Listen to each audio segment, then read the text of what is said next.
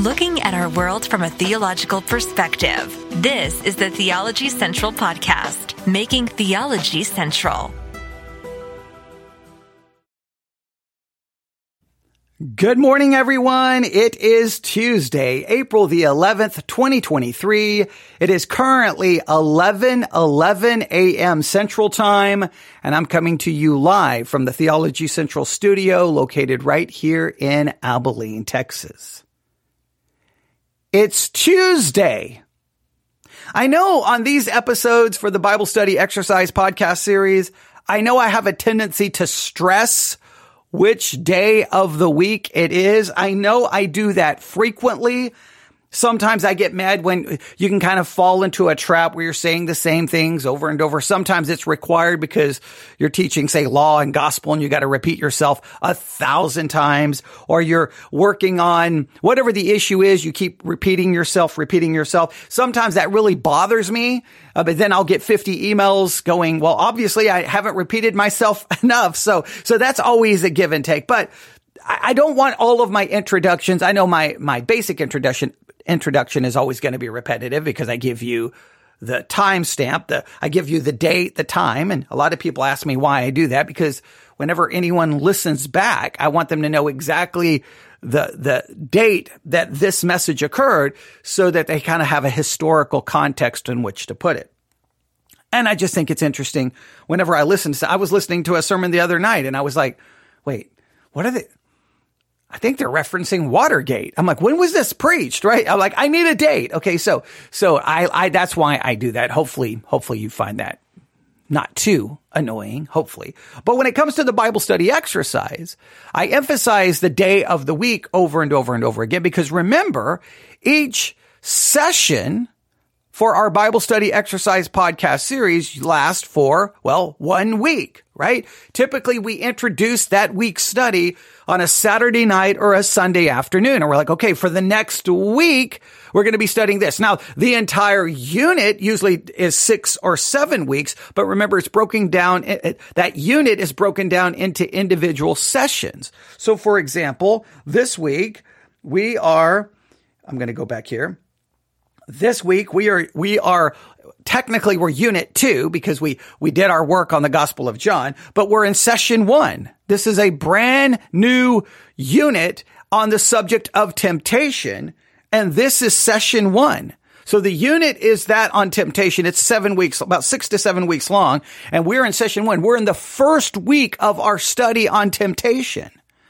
Now, I have to emphasize that it's Tuesday because before you know it and before I know it, session 1 will come to an end. It'll be gone. Boom. That week will be over. And next thing you know, we're going to be starting session 2. Then it'll be session 3. Then it'll be session 4, then 5, then 6, maybe a session 7. Who knows? And before we know it, it's over. It's here and it's gone.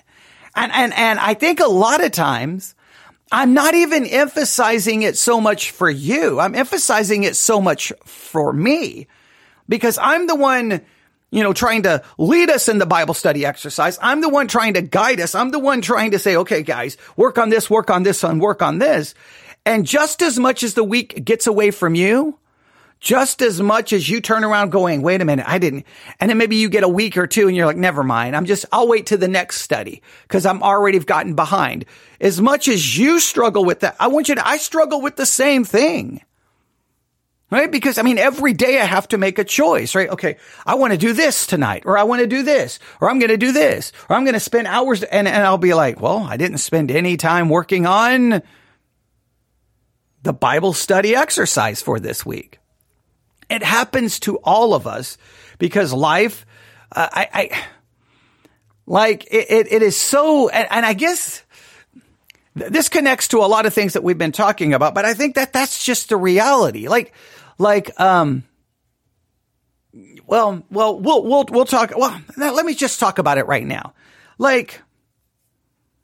On one hand, we know that as Christians, we are told over and over and over. And I mean, basically your whole Christian life, you're told, look, if you're going to grow as a Christian, if you're going to survive as a Christian, if you're going to be victorious as a Christian, if you're going to have the abundant life, if you're going to have a good, happy Christian life, you need to make sure you are praying. And depending on which book you're reading, you need to be praying an hour in the morning, an hour in the afternoon, an hour at night. You need to be praying and you need to be fasting. You need to be praying and fasting. And you need to make sure you're part of a fellowship. You need to be part of a body of believers. So you need to be at church every time the doors open. Okay, so I need to be praying hour after hour after hour. I need to be fasting. I need to make sure I'm going to church. And then depending on the church you go to, not only do you need to go to church, wait a minute. You need to be a part of a small group. Because if you're not a part of a small group, you're never going to grow as a Christian and your Christian life is going to be in the shambles. Okay, so I need to pray all the time. I need to fast. I need to go to church. I need to go to small group. Oh, wait. You need also to have fellowship with the believers. So if they have a potluck or if they have a underwater basket weaving get together, you got to make sure you're at that, because if you don't do that, you're not going to, your Christianity is going to be in shambles. Oh, wait. You got to engage in Bible reading. You need to be reading through the Bible every single year. Oh, wait. You need to be memorizing scripture. Oh, wait. You need to be doing Bible study. And then you turn around and you're like, how am I supposed to do any of this? How?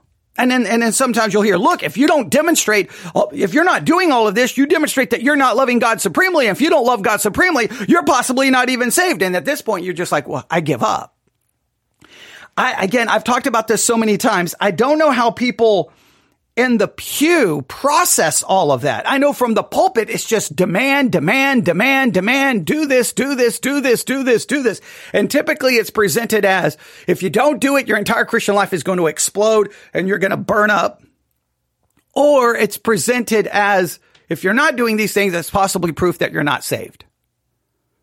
I don't know how the average person in the pew processes all of that. It's a little overwhelming. So I come along and like, hey guys, here's a Bible study exercise. I've never wanted it to feel like another demand.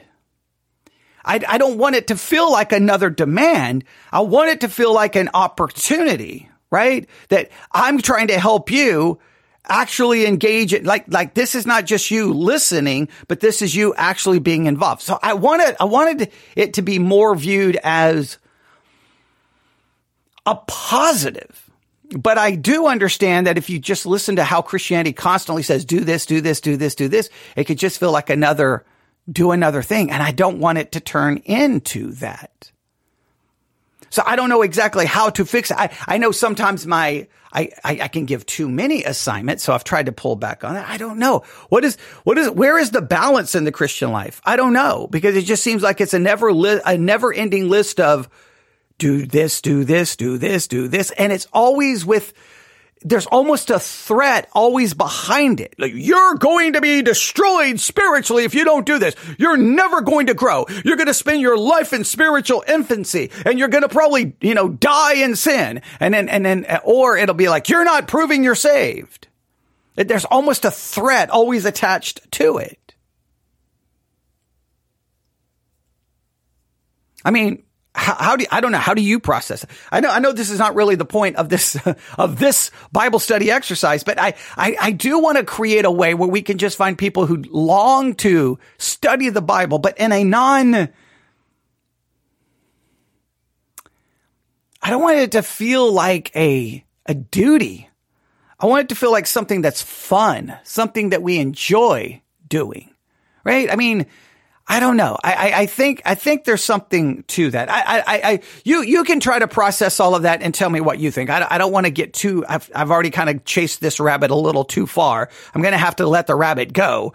But yeah, I want, maybe it will fit into this subject, but here we are. It's Tuesday. And before we know it, the week is going to be over. And I don't want this week to go by without us getting as much out of this study as possible. If you were with us on Sunday, I introduced this unit of study on temptation, which will be for 7 weeks. And I did so at Victory Baptist Church, behind the pulpit at Victory Baptist Church. And we did an entire sermon on temptation, introducing this study, because for the next 6 weeks, we always mix it up between 6 and 7, depending on how I decide I want to move forward, that I really wanted everyone to dig into the subject of temptation. And our text, and remember, there is curriculum, if anyone has access to the curriculum. This week's session is called The Source of Temptation. Okay, and then the text is James 1:13 through 18. James 1:13 through 18. All right? So today, what I'm going to do is just going to give you 2 simple assignments after I just said the church is always telling you what to do. But I'm not giving you these assignments telling you if you don't do them, your Christian life is going to blow up and you're never going to grow. I'm not going to tell you if you don't do these, you're proving you're not saved. But I would love for you to feel like that would be fun to look into, and hopefully you will join us in this study. Are you ready? So let's go to James chapter 1. James chapter 1. And let's start in verse 2. Now, I know this was not the text, but we kind of found ourselves really looking at this text. I tried to present it in somewhat of a different way, all right? So we kind of started doing 2 things on Sunday. I don't know if you remember, but if you didn't listen, please go back and listen to part 1. I tried to kind of challenge us, and this is going to be your first big assignment, to come up with our own definition of temptation. Our own definition.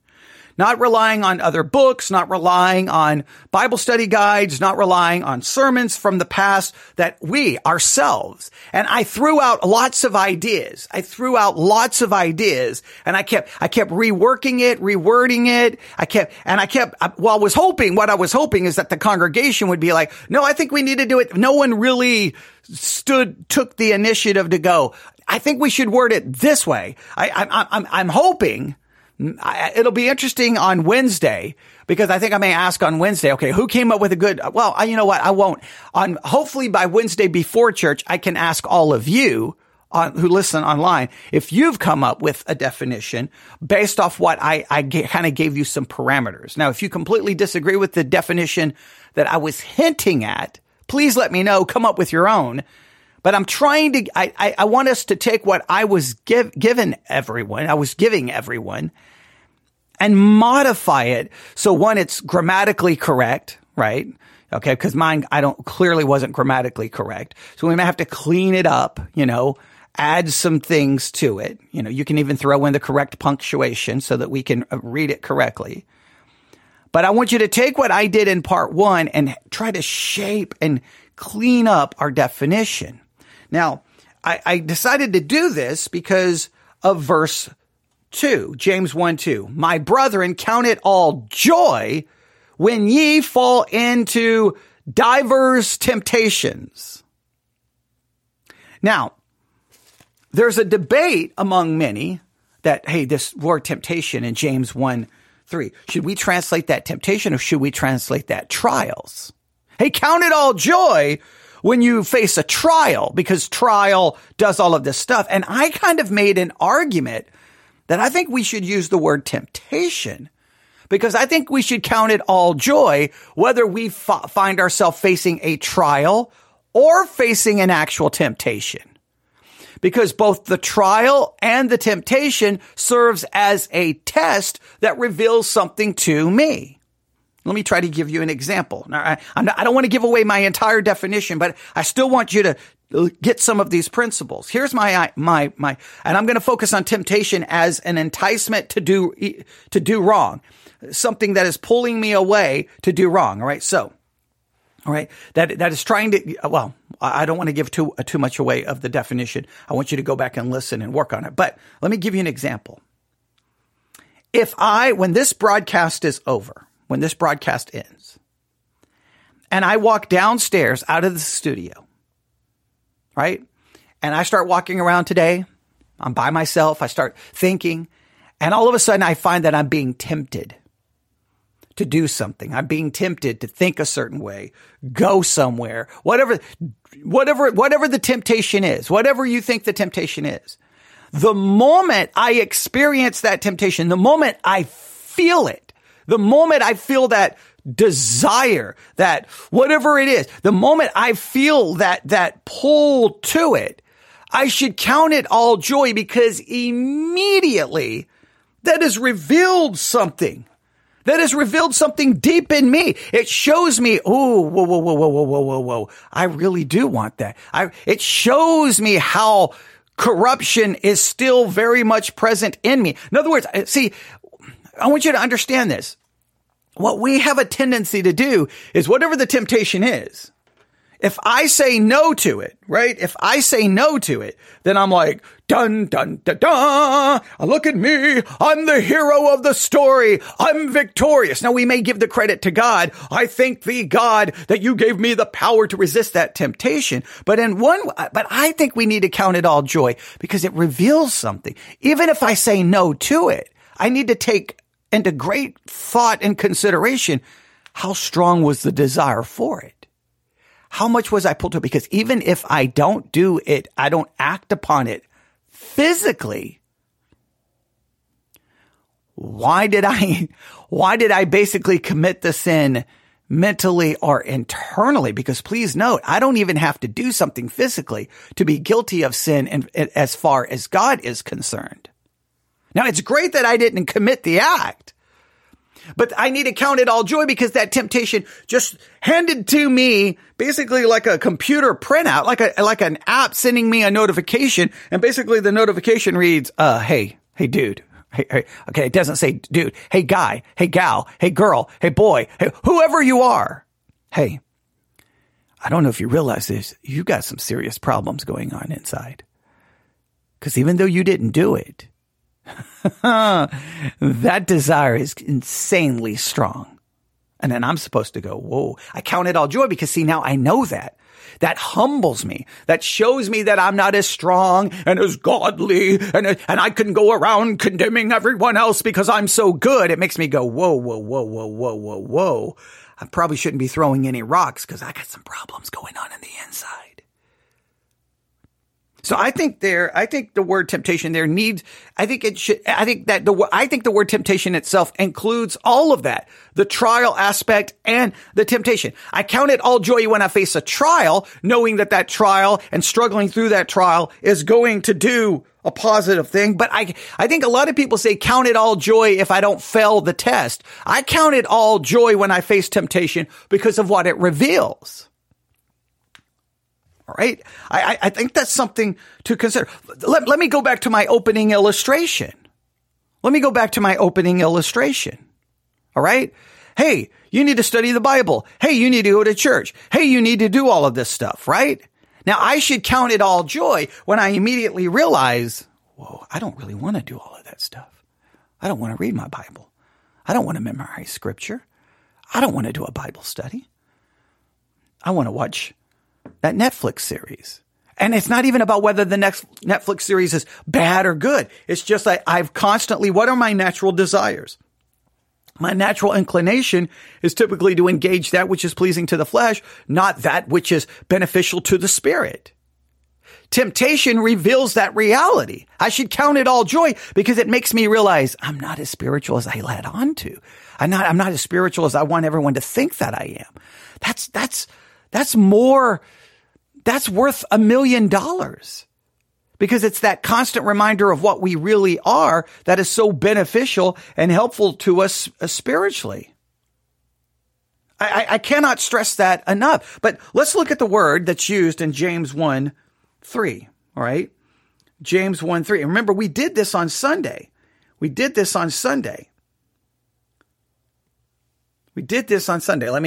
opening up the Blue Letter Bible app. Remember, I always tell everyone to download the Blue Letter Bible app.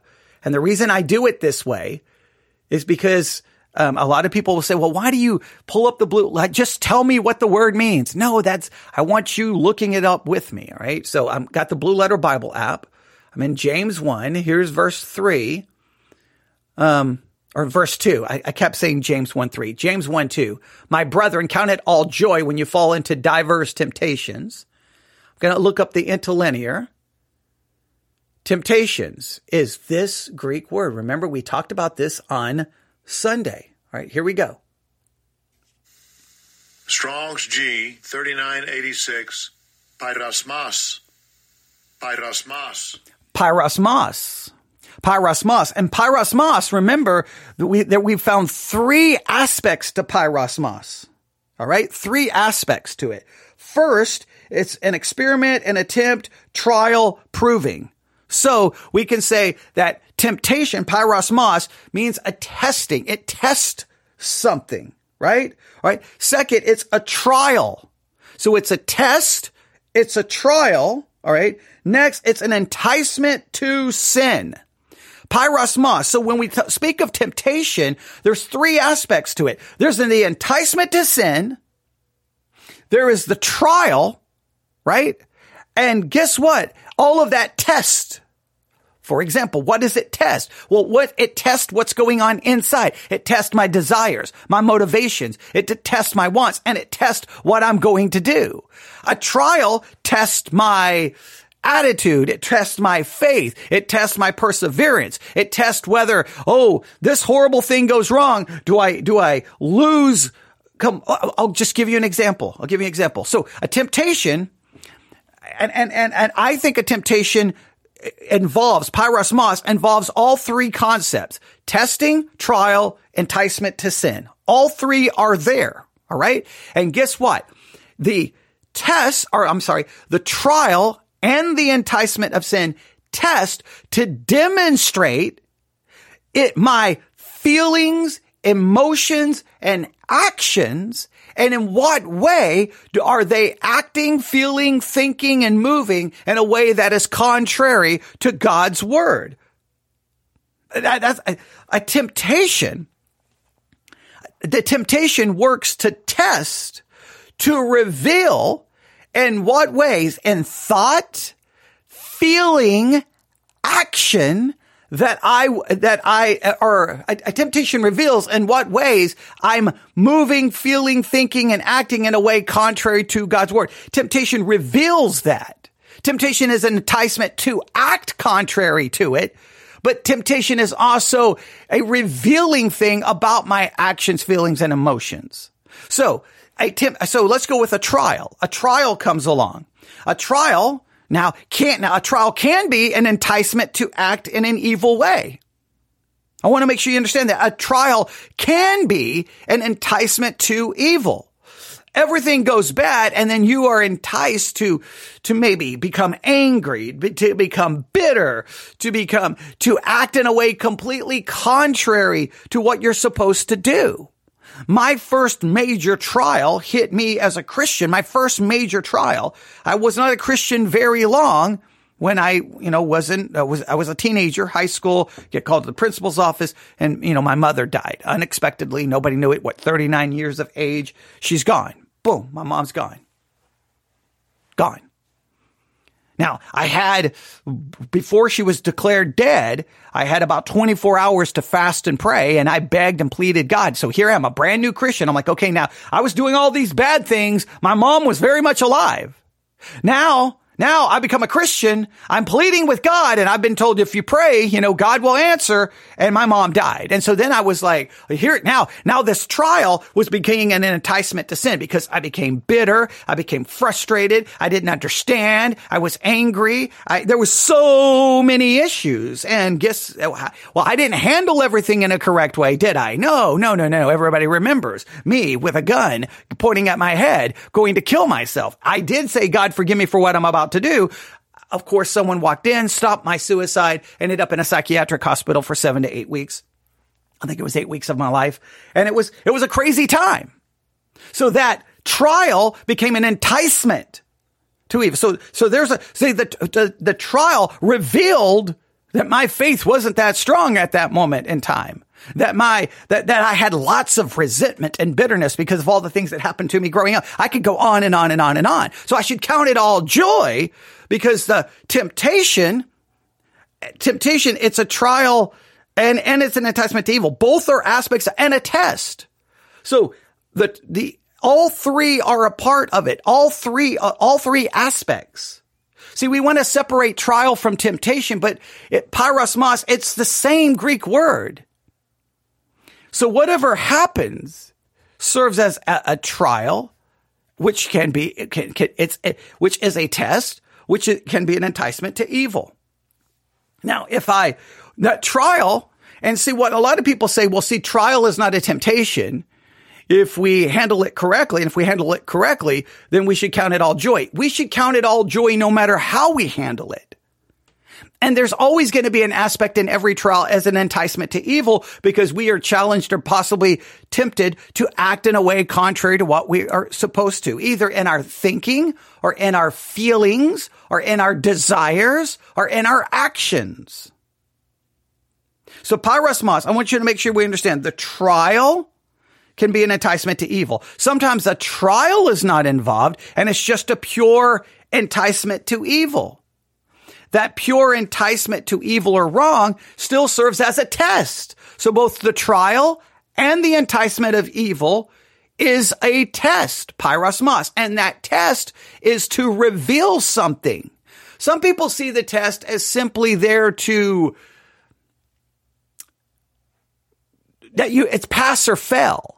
But the test is to reveal your thinking, and especially in pyrosmos, in this particular case, it's there to test, to reveal to you what you're really thinking, what you're really desiring, what you're really feeling, how you're really acting. The test is to reveal something. You count it all joy because it's revealing something. So in our definition, what we need to realize is that temptation is an enticement to evil and how can we say this? So I don't want to give it away too much. I want you to go back and listen to what we did in part 1, but we need to make sure that all three aspects are there.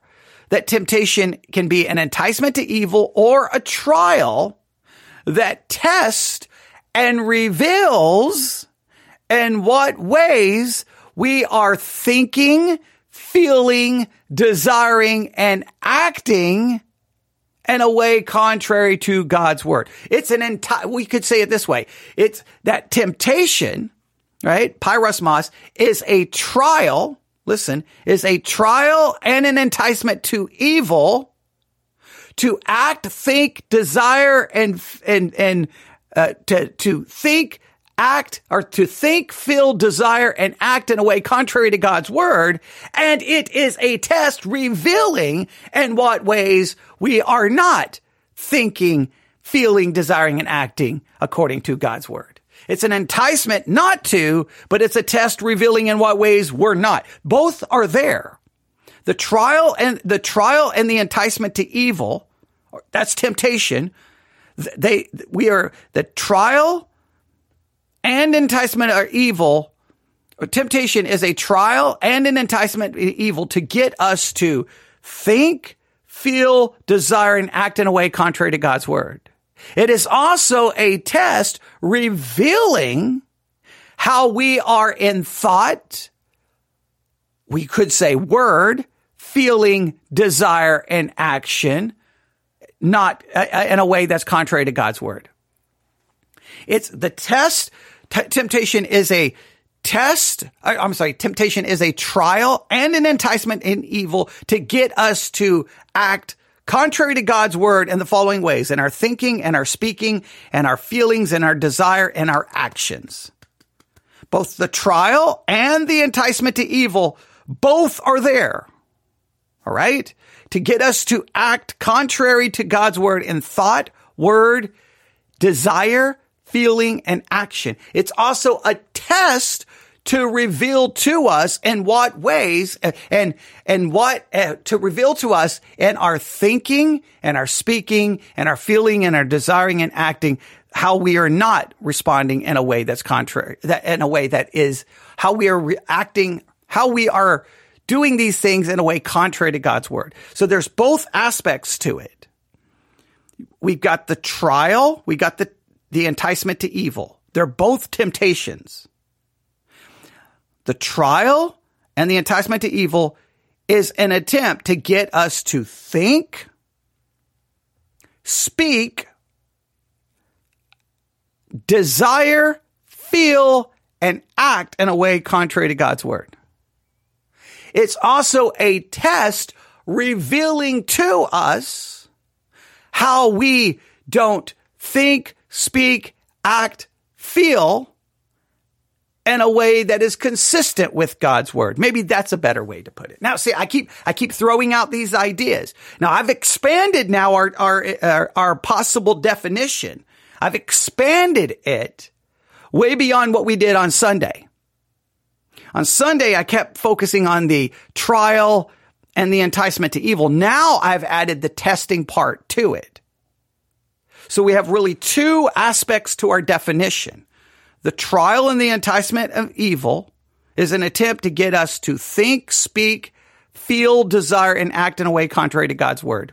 We got that. That's good. That's pyrosmos right there. That's temptation.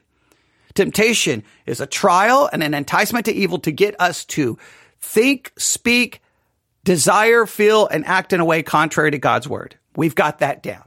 It is also but then we need the second part. It is also a test to reveal to us in what ways we don't think, speak, desire, feel, and act in a way that is consistent with God's word. Now I've really fleshed it out. Now we're really fleshing it out. And I'm doing this on purpose. I'm going back and forth because that's the way we do the Bible study exercise. I'm trying to get you to participate in this. So I want you, and see why we can count that all joy? I used this illustration on Sunday. When you take a test, I got a piece of, and the teacher brings it back, and you've got a 10 on it, or a 20, or a 30, or an F, or whatever it is. I know in our culture, I know in the public school system, it's all about performance and winning and getting the grade. Nobody really cares about the learning. It's just get the grade so that you can move on, or you can get an award, or you can be recognized. It's all about a performance. It's almost like you're winning a game. But the reality is you should count it all joy when you get that F, because it reveals to you in what ways you don't understand the subject, and now you have the opportunity to work on it. But you know it's not counted all joy. You come home and tell the parents you get an F, you get grounded. Nobody's like, hey, count it all joy. Don't be upset. Now you know what you need to work on. Now you know how you don't understand the subject. So now that should humble you. Let's get to work. Let's count this all joy. And even in the church, we don't do it that way. Someone faces a trial, quote, temptation, right? Remember, pyrosmos, it's both, right? Whether it's a trial or an enticement to evil, because a trial can be an enticement to evil, whatever the case may be, and the person fails. The person falls on their face. We're like immediately like, this is a scandal. Let's publish it all over social media. Let's tell everyone how much a piece of garbage that pastor was. How about we go, whoa, that's sad. We're not excusing it. But hey, guess what? He should count it all joy. We should count it all joy, because now we know, man, he's got some serious issues here. And then we can come along, battlefield medic, we need a medic. And then we run up there and we bandage them up and we help them. Pyrosmos is a trial and an enticement of evil that attempts to get us to think, speak, feel, desire, and act in a way contrary to God's word.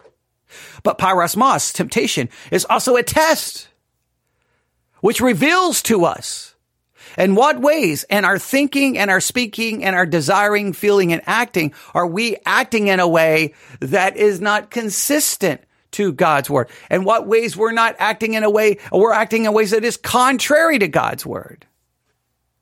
However you want to word. I know I've worded it a little different, but I'm trying to get you. I'm trying to get you to do it. So what I want someone to do is like, for crying out loud, it's this, and just send it to me. There, that's what I want. Okay. Trying to provoke you to act. All right. I know we spent 34 minutes on this, but I want us to see temptation in a different way. Yes, the trial and the enticement to evil is trying to get us to act, think, speak, feel, desire, in a way contrary to God's word, but it's also a test to reveal to us in what ways we're not doing these things consistently with God's word. We're doing these things in a way that is contrary to God's word. It's revealing something. And there I can count it all joy. Because I see, look, the most important thing sometimes I think as a Christian is to never forget what we really are. We do so much pretending that we're not still a sinner. We do so much trying to pretend that in practice we're a new creature, the old is gone and all is new. But everyone knows that's not true practically because we still have a sin nature. So obviously the old is not gone and all things are not become new. That's true of us positionally, but not practically. We do so much trying to pretend that we can do this and instead of just acknowledging what we are. Temptation, trial, thank God for it because it can help me go, man, stop pretending. Stop pretending. So much of Christianity is basically like a teenager in high school pretending to be something they're not in order to fit in with the group. We need a Christianity that we don't pretend to fit in with the group. We can all admit we're all messed up. All right. So today I want you to work. I want us to do more work on that definition. I really, really, really, really, really do. I want us to get this definition down. All right, here's the second thing I want you to work on. And I'm not going to do a lot of help here. All right, so my brethren, count it all joy when you fall into diverse temptations. All right, now, jump down to verse 13. Here we go. You ready? Let no man say when he is tempted, I am tempted of God. For God cannot be tempted with evil, neither tempteth he any man. So when you're tempted, do not say, I am tempted of God. Now, I am curious.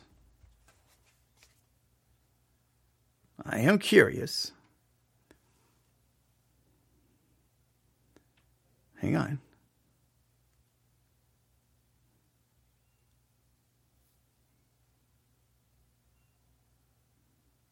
Okay, this seems to have all of the same. It's a different Greek word here, tempted, right? It is this Greek word, but it has all the basic concepts.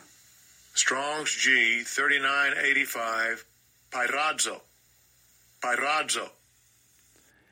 Pyradzo. Now, just note, pyradzo, it has all the same basic elements. The trial, the enticement to evil, and the testing. It has the basic elements. So when you're going through these things that we've already talked about, don't say that you are tempted by God. All right?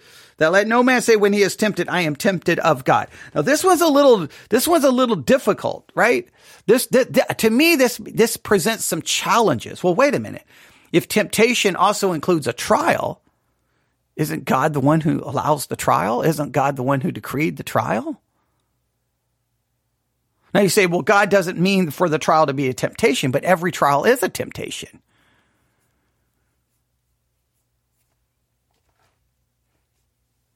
Right? I mean, every trial, everything that happens in my life, don't we believe God is at least sovereignly allowing it, if not sovereignly decreeing it?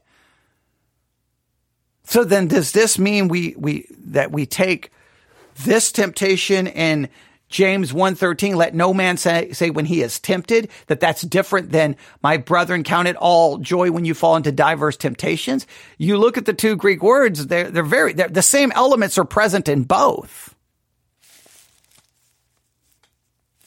So if God is not involved, what do we do? Now, hang on. Also,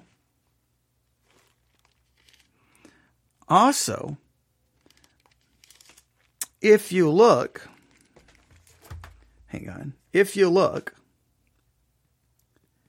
I just thought of this. So we got a couple of questions here with this one that I don't know if we're going to have easy answers for. I don't think we're going to have easy answers here. Yeah, I think it's Matthew 6. All right. Matthew 6, am I correct? Matthew chapter 6. Here we go. And after this manner, therefore, pray ye, our Father which art in heaven, hallowed be thy name. Thy kingdom come, thy will be done on earth as it is in heaven. Give us this day our daily bread, and forgive us our debts as we forgive our debtors, and lead us not into temptation. Lead us not into temptation. Now, let me look here. Let's go to that's Matthew, I believe, 6:13, Blue Letter Bible app. Let me look here. Let's go to Matthew chapter 6, verse 13. What do you think? Think it's the same Greek word? What Greek word do you think? Guess what? Same Greek word. Here we go. Strong's G 3986, pyrosmos. Pyrosmos. So now wait a minute here. So we got to figure this out. Matthew 6:13, we are to pray, Lord, lead me not into temptation. Pyrosmos. That would mean trial, enticement to evil that serves as a test. But we're told to count it all joy when it happens. So is God, Lord, don't lead me into that which I am to count for all joy. Or am I to say, Lord, don't lead me into temptation, but when I face it, I need to count it all joy. And then James says, let no man say when he is tempted, I'm tempted of God. All right, so why am I praying, Lord, don't lead me into temptation if God doesn't tempt? And if God tempts, Lord, I pray, don't lead me. James tells me he's not going to tempt me. So I don't know why I've got to pray for him not to lead me if he's not going to do it. So how do we reconcile that? And if God is the one not tempting, then how do I understand I'm counting it all joy because of all the benefits that come from it? So I'm to pray, don't lead me into it. But yet, if I do find myself in it, I count it all joy. But if I count it all joy and it has all of these wonderful benefits, why wouldn't I want it to happen? So I'm conflicted there. And then not only that, God is supposedly the one not involved in it. Well, if God's not the one involved in it, we can understand it maybe as it relates to an enticement to evil. But pyrosmos involves all three things: the trial, the enticement, and the testing. Well, we have to believe God is involved in the trial aspect, right? He works all things according to his good pleasure and will. So if God is involved in the trials are clearly an enticement to evil. There's no way to get around that they're not.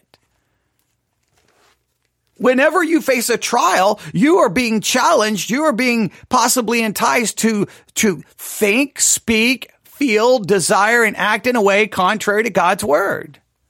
And it's going to test to reveal if you are thinking, feeling, desiring, or acting in a way that's not consistent with God's word. How do we understand God's involvement with temptation? If pyrosmos also includes the trial part.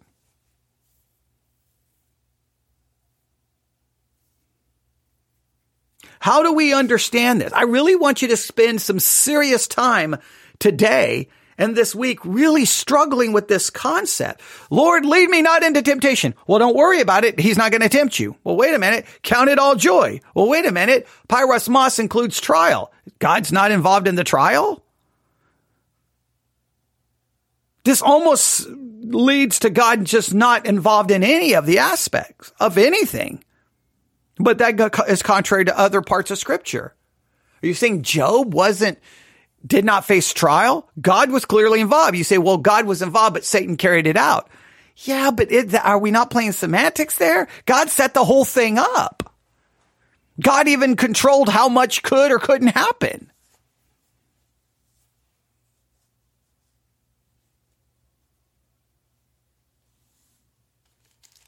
How do we understand this? Now, if you just grab, I'm just going to look here really quick. That's James 1:13. I'm just going to look here. What happens? Okay, I'm going to put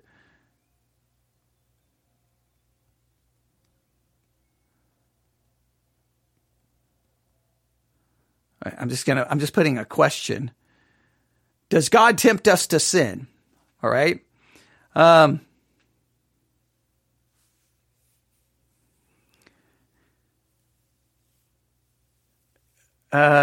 on. All right. Now see this. Now, okay. Let me just give you how confusing this all gets. All right. Moving the microphone a little bit. All right. Here we go. Here's an article. James 1:13 gives a guiding principle. No one has the right to say that he is being tempted of God. The word of is essential to our understanding this statement because it indicates the origin of something. Temptations to sin do not originate with God. James concludes God cannot be tempted with evil and God does not tempt anyone to sin. Another important word in this discussion is found in James 1:3. My brethren, count it all joy when you fall into various trials, knowing that the testing of your faith produces patience. The Greek word translated trials denotes trouble or something that breaks the pattern of peace, comfort, joy, and happiness in someone's life. The verb form of this word means to put someone or something to test with the purpose of discovering that person's nature or a thing's quality. God brings such tests to prove and increase the strength of one's faith. When we face temptation, so immediately they try to say, hey, count it all joy when you face trials. They don't want to put the pyrosmos. That's pyrosmos. They ignore the enticement to sin part of pyrosmos. And they're saying, no, God brings trials, but he doesn't tempt. But every trial is a temptation. There's no way to say that it isn't. There isn't. You come home Friday after work and you open the door and some member of your family has been kidnapped or murdered. Don't tell me that you're not going to face trials of bitterness, anger, confusion, doubt, worry. Who knows? Total destruction of your entire life. That trial is an enticement to evil. It's going to get you, it's going to entice you to act. Think, well, is God in control? If God is the one who brings the trials, they admit that he brings the trials, but they want to say, see, the trial is different than enticement to evil. But the trial is an enticement to evil in some way, shape, or form. They say, no, it's just a test. But the trial is going to confront you with things that's going to tempt you to act in a way contrary. You say, no, God's not that. So maybe we could say this. How do we get God? The question is, how do we get God's, in a sense, off the hook here? How do we remove God from it? Because James says God's not the one involved in it. I don't know if this works. Right? Remember, we do Bible study exercises here in a completely different way, right?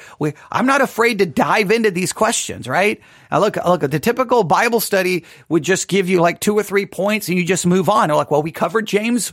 We covered James 1 this week. Wasn't that a beautiful study? And everybody's like, yeah. And we ignore these very difficult realities. I don't know if this works. I'm going to throw out a hypothesis, a theory, because I love to do that. Does this work? God brings in the trial. God obviously allows temptations to come into our life. He allows enticement of evil to come into our life. Clearly, he doesn't stop it, right? I mean, sometimes he may stop it, sometimes he may not. But clearly, he could have done a million things to keep David from walking out on that roof and seeing a woman bathing. He could have prevented that in some way, shape, or form. He does not. All right, so let's think about this. God brings the trial. God allows the enticement to evil to occur. God is not responsible because the temptation is not coming directly from God. The temptation itself is originating inside of us. In other words, think of it this way, right? So I'm trying to find a way to illustrate this. Here comes the trial. Boom. Here comes the enticement to evil. I don't know how to give a sound effect for that. Hey, come over here, right? So it's either boom, hey, come over here. Like whichever way you look at it, those things happen. They come into our life. God's sovereign. All things works according to his good will, his good pleasure. God allows those things to happen. But God is not the one doing the tempting. He's allowing the things to come in to do the tempting, to create. He's allowing these things to come in which creates temptation. But the only reason it creates temptation is because of the nature inside of us. So really the source of the temptation is not even the thing. It's not even like I'm holding a bottle of water. It's not even the object. It's not the thing. It's not the, hey, come over here. It's not the trial. It's not no, the issue is in me. In other words, the source of temptation, we focus the source of temptation as whatever is causing the temptation. Man, I'm tempted by pornography. So we say pornography is the source of temptation. But maybe the reality, it's not porn that's the source of temptation. It's me. I'm being tempted by me because of my desire for it. I desire for physical satisfaction, maybe in a way contrary to the way I'm supposed to. That the real issue is me. Is the source of temptation the thing, or is the source of temptation the sinful nature that is inside of us? Therefore, then God is not if God brings the trial, he's not doing the tempting. What's doing the tempting is me and how I respond to the trial. If God allows these things to come into my life, it's not those things that are causing the temptation. It's the nature inside of me that causes the temptation. Does that get God off the hook?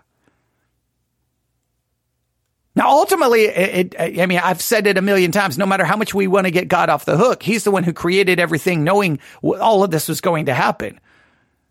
God obviously did not remove our sinful nature after salvation. How do you reconcile, hey, Lord, lead me not into temptation? Wait a minute, God doesn't tempt. Wait a minute, count it all joy. Wait a minute. Pyrosmos includes trials. Doesn't God bring trials into our life? Well, that article tries to say, well, yeah, he brings trials, but that's meant for your good. So that's not an enticement to evil. And then enticement to evil, he has no part of. But I think pyrosmos includes both the trial and the enticement to evil because the trial works in the exact same way. I mean, think about it. To me, let's just use pornography. Pornography is like, hey, it's 1:00 in the morning. Hey, come on. You know you want to satisfy that desire. Come on, come over here. Come on, watch that. Click on that. Come on. Right? That's one kind of that's an enticement to evil. But at the same time, a trial is like, boom, it punches you in the face. I was like, come on. How are you going to respond now? Come on. Your house just burned down. Hey, you just were diagnosed with cancer. Come on. You still going to love God? Come on. You still going to serve God? Hey, you're not bitter a little bit? Hey, you're not upset? Hey, that person over there, they burned your house down. You don't want to seek revenge? You're not angry? You're not mad? Are you going to forgive them? To me, it works just in a similar way. It's just different. One is more seductive and pleasing, and the other one, well, is more painful and abrupt. But I mean, both are served in the same way. I don't know how you can write an article saying, no, pyrosmos, that's just the trial part. See, God does bring the trial, but that's not a temptation. No, pyrosmos includes all three: trial, enticement, test. The trial serves just as much as an enticement of evil as an enticement of evil. Both of them challenge us, right? Both of them entice us to, in our thinking and our speaking and our desire, feeling, and acting, to act in a way contrary to God's word, meaning that pyrosmos, there is all a temptation. However, they also serve as a test to reveal to us in thought, word, feeling, desire, and action, how we are not responding in a way consistent with God's word. It's the thing trying to get us to do it wrong, but it's also the thing revealing in what ways we're doing it wrong. I don't know how you I don't know how you break this. Well, that's trial there. That's enticement to evil there.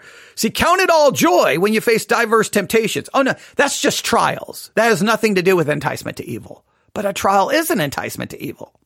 But God doesn't tempt. I mean, God never entices to evil. But if a trial can entice to evil, then God is. I think the only way to try to get around it is that the real enticement is not the external thing. It's the internal desire.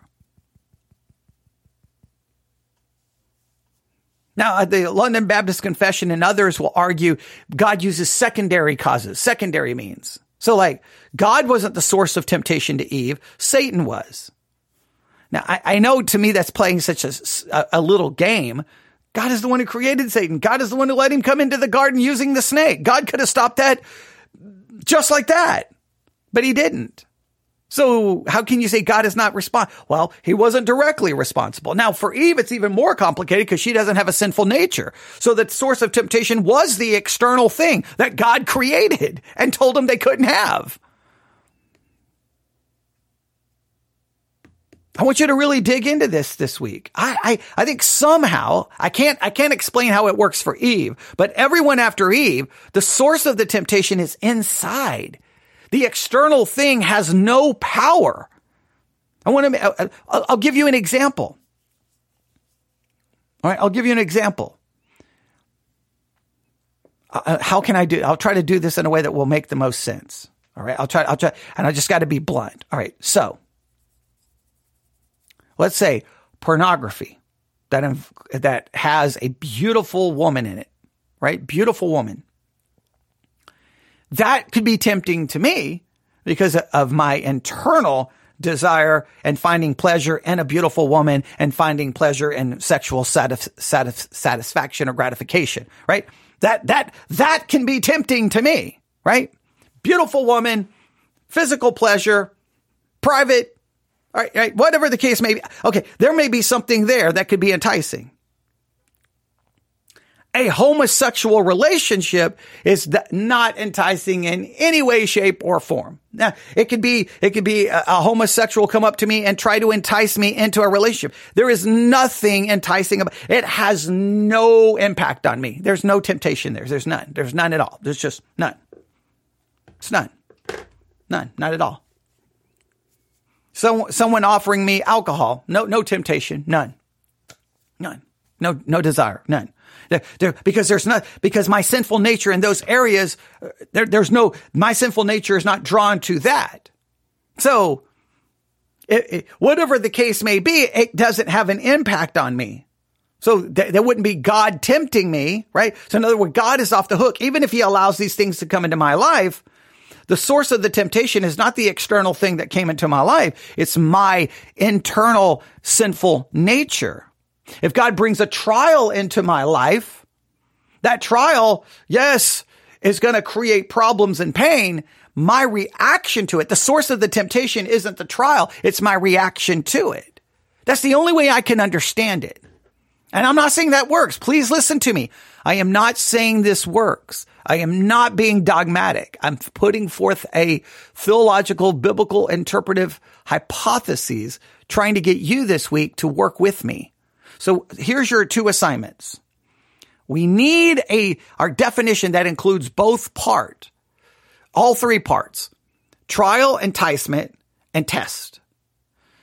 Temptation is a trial and enticement to evil to get us to think, speak, feel, desire, and act in a way contrary to God's word. It also is a test to reveal to us in what ways we are not thinking, speaking, feeling, desiring, and acting in a way that is consistent with God's word. That is as close as I'm going to give you to a dogmatic definition until you work through that, making sure it's grammatically correct and punctuating it correctly. And then tell me if you agree or disagree with it. Then I want you to just struggle this week with, wait a minute. Matthew 6 says God's not going to, that I need to pray for God not to lead me into temptation. However, James tells me he doesn't tempt me. However, I'm to count it all joy when I fall into diverse temptations. Email me, newsif@yahoo.com. Newsif@yahoo.com. That's newsif@yahoo.com. Newsif@yahoo.com. Would love to get your thoughts on all of this. Should be an interesting conversation. All right. Remember, the Bible study, that the really key aspects is sometimes I think the discussion is more important than anything else. I really do. All right. So email me. Let's fill up that email inbox with your thoughts and struggles with it. What do you think? What do you think? All right. That's my Bible right here, if you keep hearing that.